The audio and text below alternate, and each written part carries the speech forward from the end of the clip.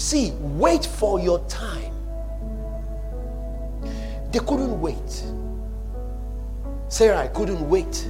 So he told her husband, he said, sir, meet with my handmaiden. Let's have a child, we'll take care of the child. But God said, in Ishmael is not the promise. And the child of the strange woman, if live with the child of the promise under the same roof, there might be trouble. So I say to you, don't give birth to Ishmael. You want to give birth to it quickly so that the people can see. Are you guys listening to what I'm saying?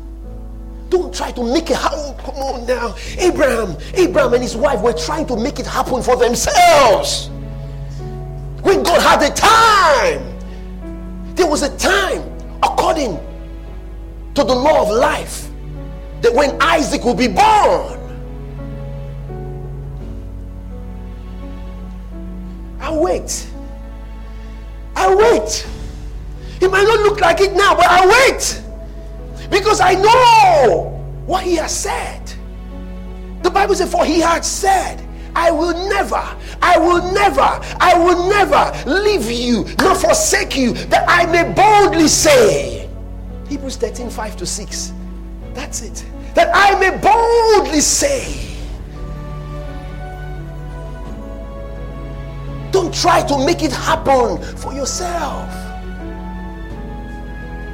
It doesn't mean you should be flippant or laggard or sit back. No.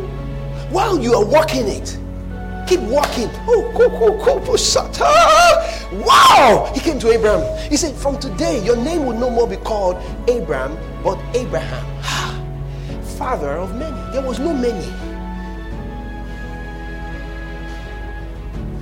The Bible says in Romans chapter 4, but Abraham, who against hope, it was against hope.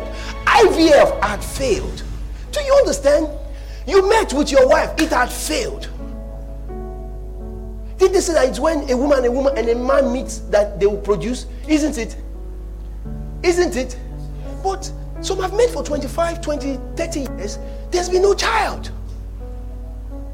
So the child only is not coming because you met with your wife.